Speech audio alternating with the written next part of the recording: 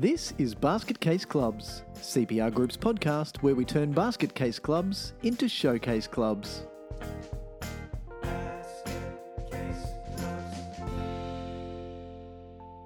Hello everyone and welcome back to Basket Case Clubs. My name is Michael Connolly and it is my pleasure to be your host on today's episode where we'll be talking more about showcasey goodness than basket casey goodness.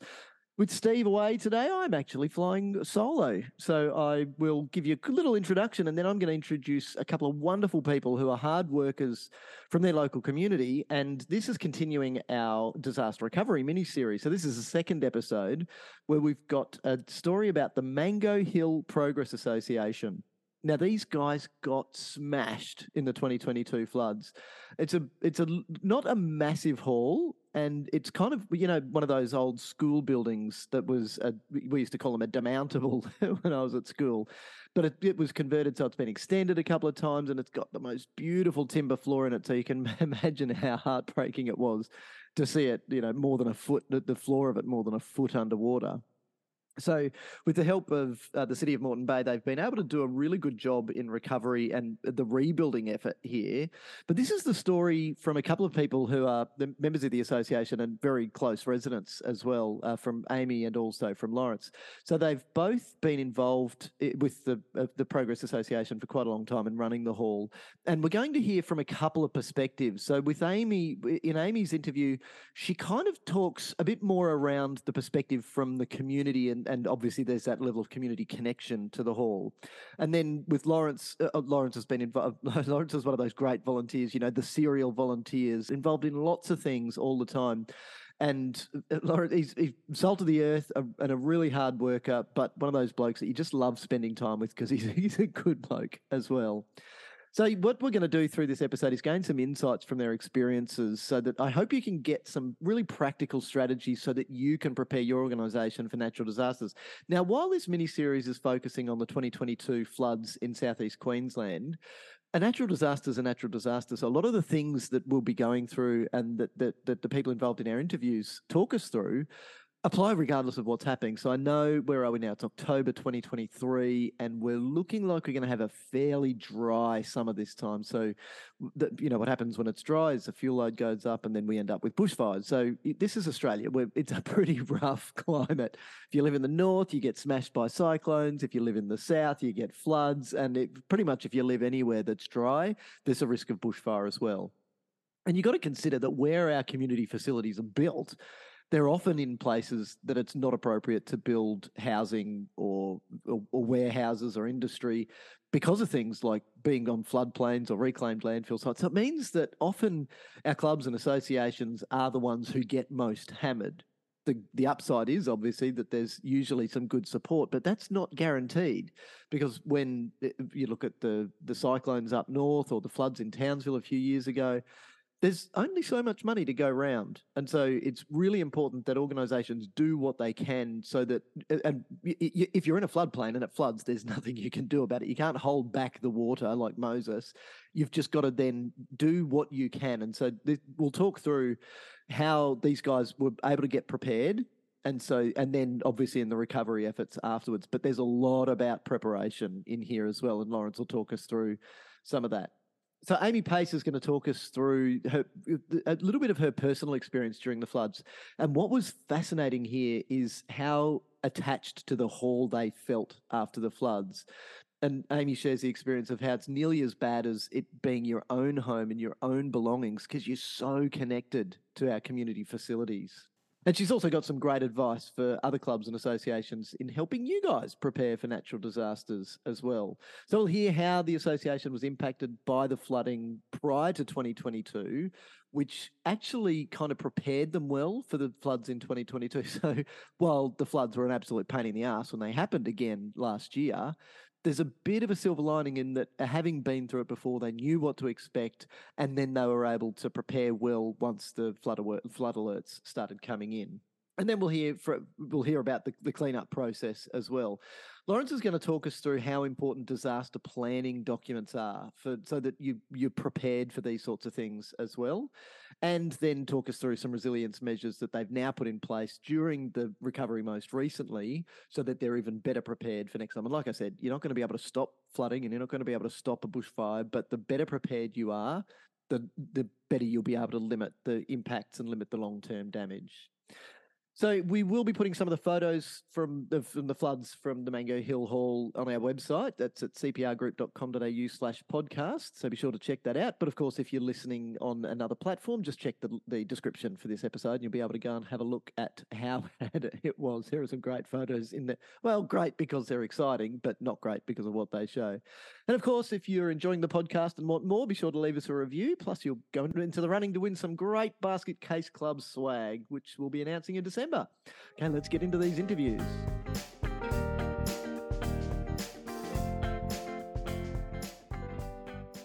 Okay, so as you know, it started getting pretty critical on the Friday. That's when we started really looking and watching water levels around the house and keeping an eye on things.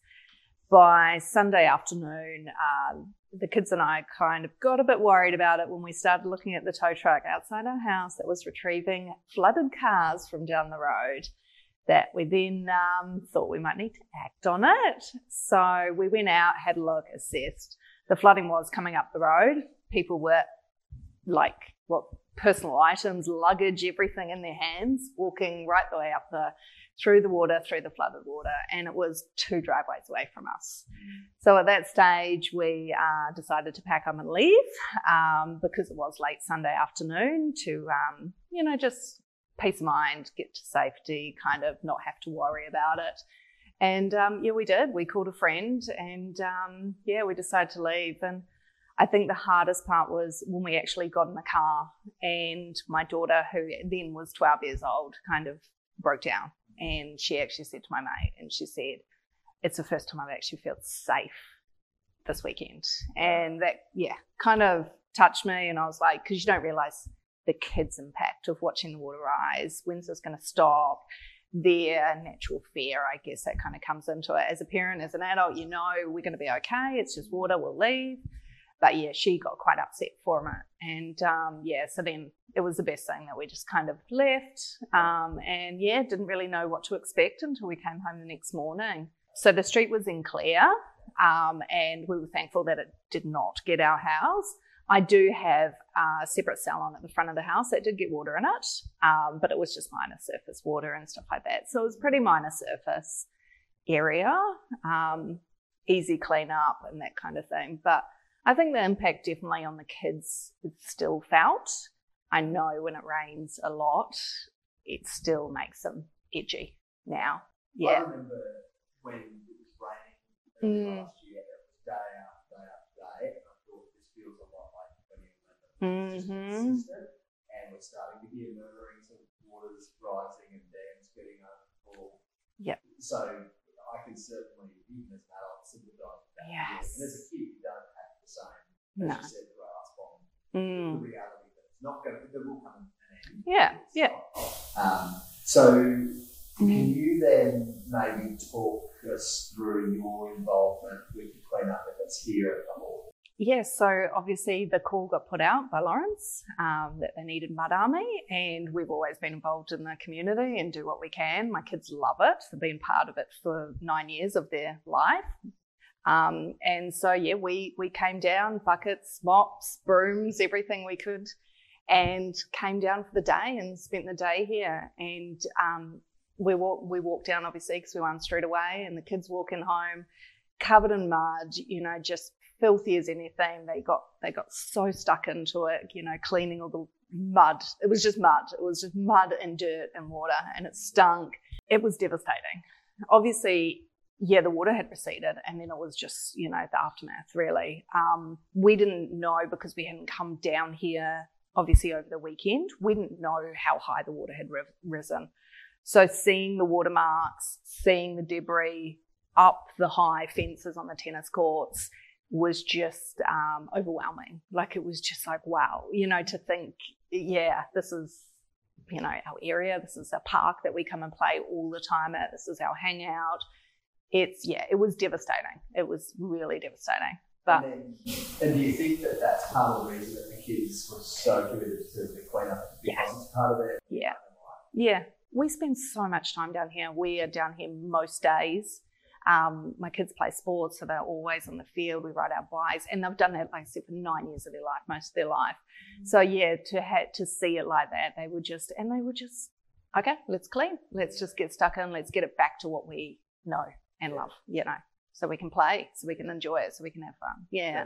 And the broom, I remember my daughter on the broom was like just brooming the fence, the wire fence, because it dried a bit. And it was a stinking hot day too. It was 34 or something like that. It was actually a very warm day. It was Mother Nature does it. Yeah. Plus the moisture, of course, it was there. Yeah. Because I remember my daughter complaining about her back, because that's all she did was like scraping with the broom and getting So yeah, it was great. It was good. Yeah, I know. It's just amazing to be a part of, and we talk about it all the time. My kids mention it all the time. But it brought the community together even more so. We had basically 3 days, and at the end of day 3, which is Thursday, well, there is a photo I've got that has of someone is sweeping further down, and with the gurney and the mud. There's the back part is all beautifully blue.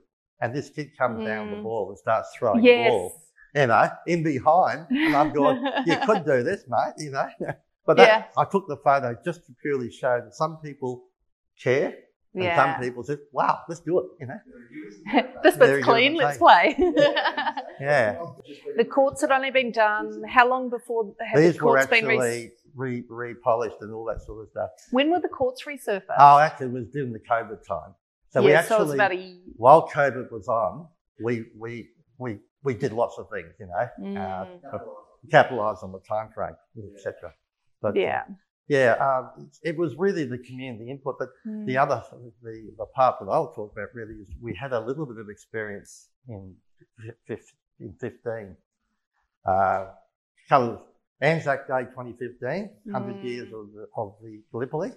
We had 1,000 people out there. Okay, we had just horses and, donkeys and everything like that, plus just the normal thing we've done. We did it in 18 with Armistice as well. But that was the 25th of April, a beautiful Saturday afternoon.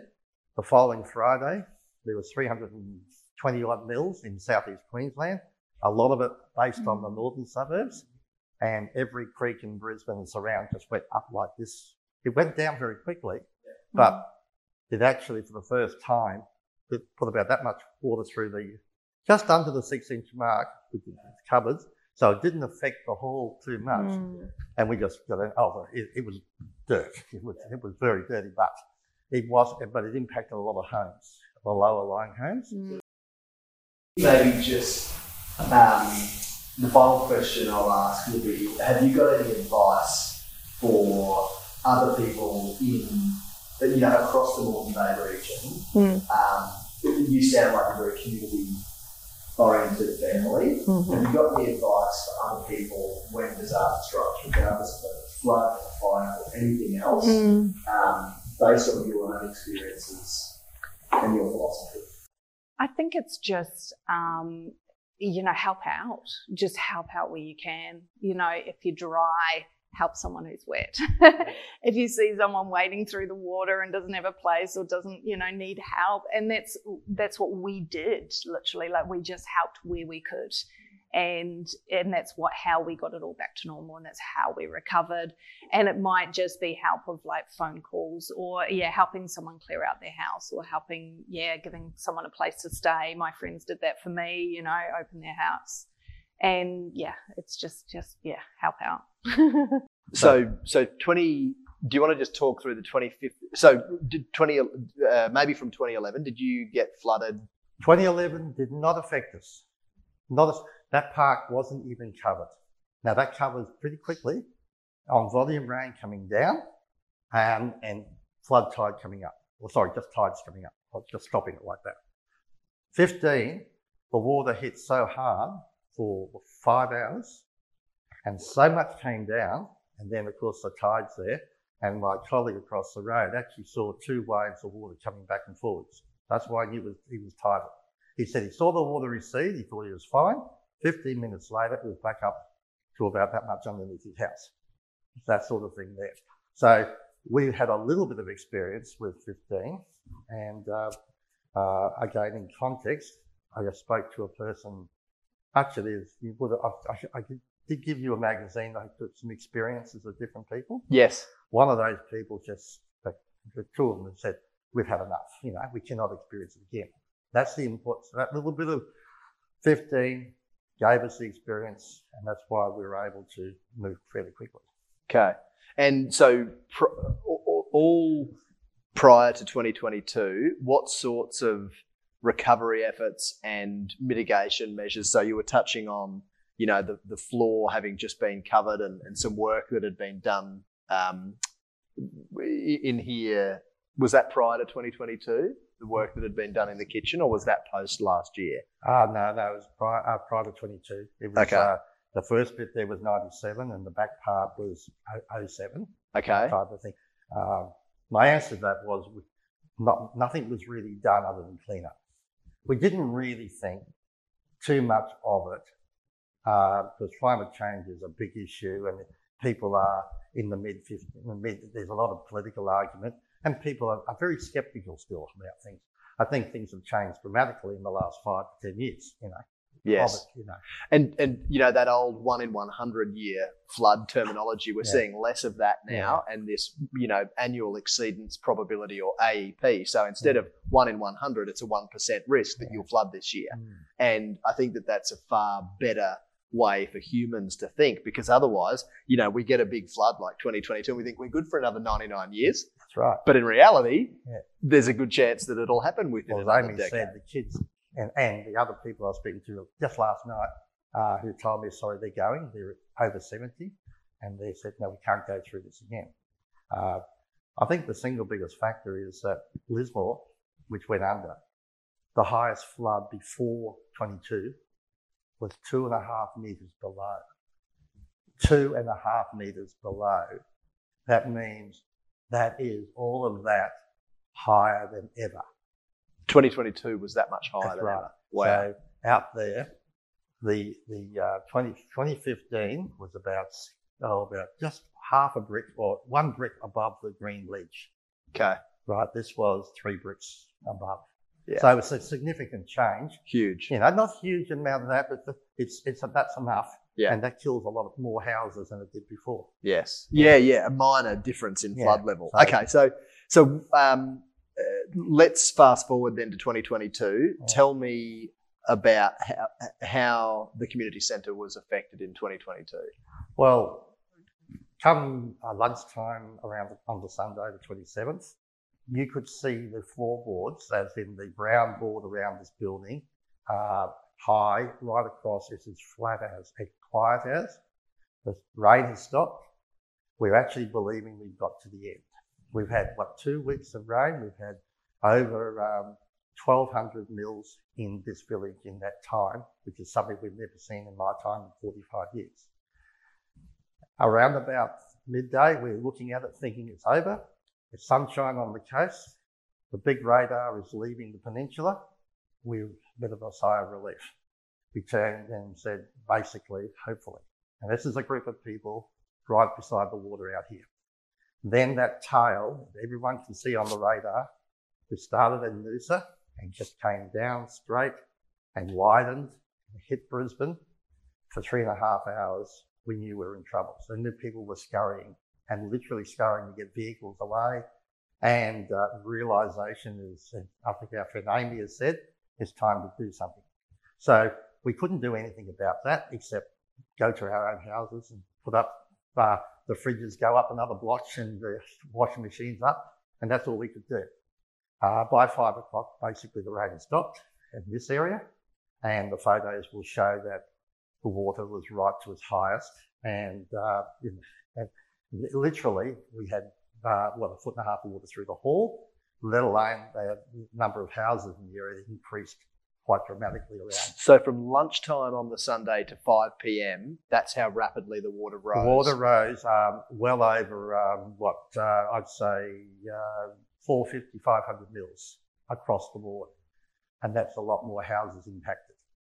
And that's a lot more cars that will get wet, etc. Yes. And some people escaped, just by millimetres. Other people went under, which was, and once the water goes in the house, that's the start of a lot of work. Yes. And So let's talk about cleanup then. So there wasn't sufficient time to get everything out of here. You had to scurry, as you say. Oh, it was impossible, yes. So what did cleanup look like after the 2022 floods? Well, the important thing, we actually had the experience of 2015. It might have only been small in the hall at that stage, but a lot of people were impacted in 2015. The important thing is, there's going to be huge amounts of things that will get thrown out. People need the support, and the net effect of the association was we needed to get council on board immediately. I will have to say this in the most genuine of ways. Councillor Jody Shipway, who's also a Mango Hill resident, we're on the phone, emailing, and at 10 o'clock on Sunday night, we needed skip bins the next day, and we needed them in strategic locations within, particularly Mary Street, Rose Street, and also over in May Street. And we did not know it then, but there were further afield, etc. So the point was to try and get as many skip bins in the area so they could do things themselves. Then we realised, of course, that we had the hall, the tennis court, basketball court. And we just called for the Mud Army, and I put a call out on Monday for Tuesday, and the result was we just had people who left their own places, and it was incredible, an incredible reaction from people, young kids to 80-year-olds, etc. And we had the local pastor came down. We had some of the community groups were involved as well, but mainly just as people like Amy and the kids that came down. Not in huge numbers. It was a working day, but people looking after their own houses, etc.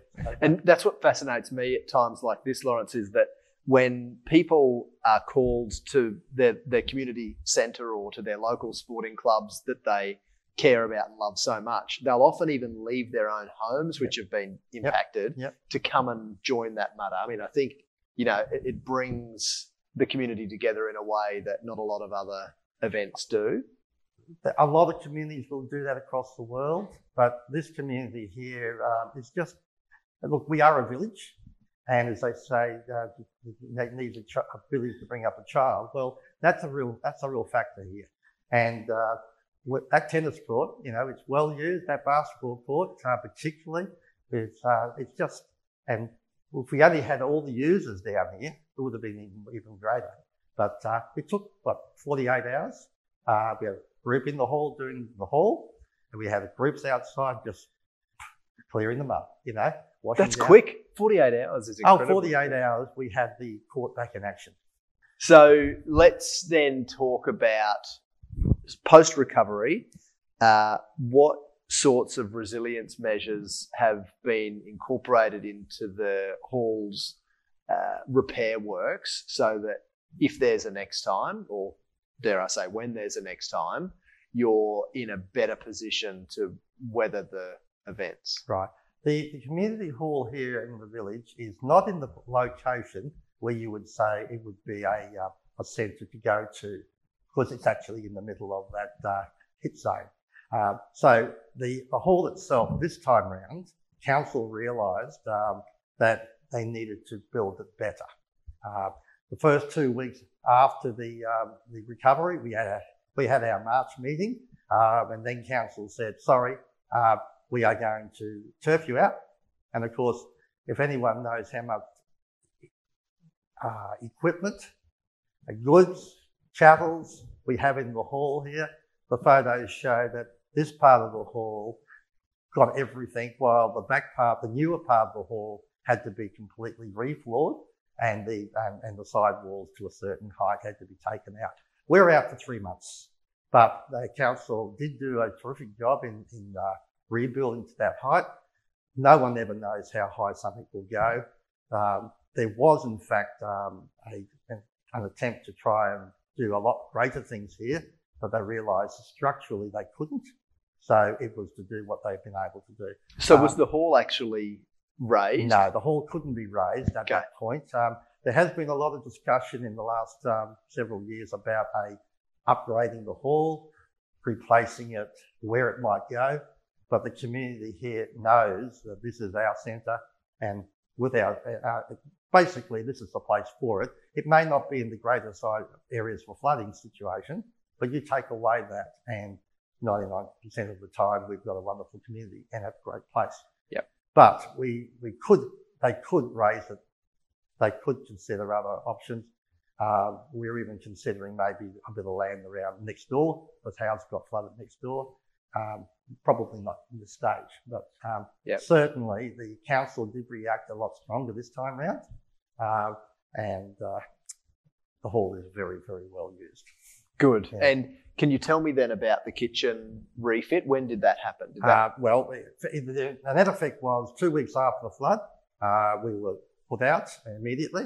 The kitchen and the whole of the amenities at the back and all of the cupboards all taken out. Everything basically.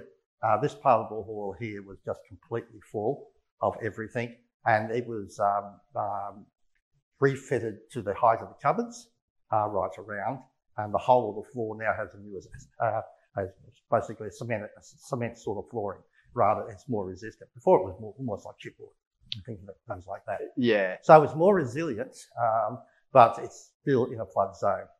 But then, of course, the third of Brisbane and very many areas are still in the flood zone, and that'll never change. And you can't build houses on land like this, so that's why we have sporting facilities and community halls and the like here instead. But it's the community centre it is and has been for the last, 36 years since it arrived. Yeah. So the Progress Association basically works with the council, gives advice, we can advocate, and council, to its credit, in the great majority of the time, do listen. May not always come up with the dollars, but they do listen. Good. Okay, so is there any advice then that you can lend to other community organisations, whether it be community hall managers or sporting organisations, to based on your experiences, so to be better prepared or to recover quickly, how to work with your community, anything at all that comes to mind in terms of advice that you can lend to others? It's a difficult situation when the net effect across in development terms, right across almost the whole of our society, is that sporting fields and sporting facilities are built in floodplains. They are on the land that we're not going to build on, maybe if they have enough foresight to do so. So those community groups will always be facing the threat of a flooding situation in this situation. We've also got the threat of fire, of course, there's bushland around us. There's all we can do really is invoke the community spirit, certainly have a warning time zone, and if you've been through it before, you'll start to be prepared a lot better. But as far as the actual community itself here, generally speaking, we'd love to have a piece of land on top of the hill, great big expanse, and doing the wonderful things we do here. But we have what we've got, and we will enjoy what we can do with it. But be aware and be forewarned. Good. Well, in my working life, I've been part of disaster committees, both the council and also through the schools. The area we have here doesn't lend itself a lot to anything but preparation. Okay, we are going to get flooded. There are tides, and we hope we don't see this for another lifetime. Maybe we won't, but we are certainly more experienced. And yes, for people to know what the area when they come into it, that it could happen. But on the other side, don't let that sort of thing stop you from enjoying the life. But certainly preparation and responding is just something we have to do. If you've got a problem, you fix it. And you're prepared for the next one. Well, there you go. Thank you so much to Amy and Lawrence for their wonderful insights. It's always great to hear stories like those with people in the community coming together for a joint reason to help and support an association that means so much to so many people. So like they mentioned, they had so many people come down and help support them through the cleanup process that I hope that there might be that little inkling in there to say next time there's an organisation that might be struggling in your community, don't be afraid to put on some gloves and some boots and go and get out there and do your bit to help. So thank you very much to Jess, our wonderful producer and editor, for putting all of these episodes together. And be sure to follow us on all of the social channels and subscribe to our newsletter so you stay informed about all of the good stuff. You'll find all of the links in the description to this episode. And if you haven't already done so, be sure to follow the podcast on whatever platform you're listening on so you don't miss out on any of the fantastic episodes we've got coming up. There's plenty happening behind the scenes, so you're going to want to stick around, including our next episode in our disaster recovery mini-series. Of course, if you have a moment to leave us a review, that helps to spread the word and find other great people who are interested in the stuff that we're talking about here on Basket Case Clubs and interested in helping their club become a showcase club as well. Plus, if you do leave us a review, you'll go into the running to win some great swag. And we'll be announcing that in December. Thanks again for joining us, and I look forward to talking to you next time. See ya! Basket Case Clubs acknowledges the traditional custodians of the country on which we record, being Yugambeh, Turrbal, Jagera and Kabi Kabi land. We recognise their enduring connection to land, waters and culture, and pay our respects to elders past, present and emerging, and extend that respect to First Nations listeners.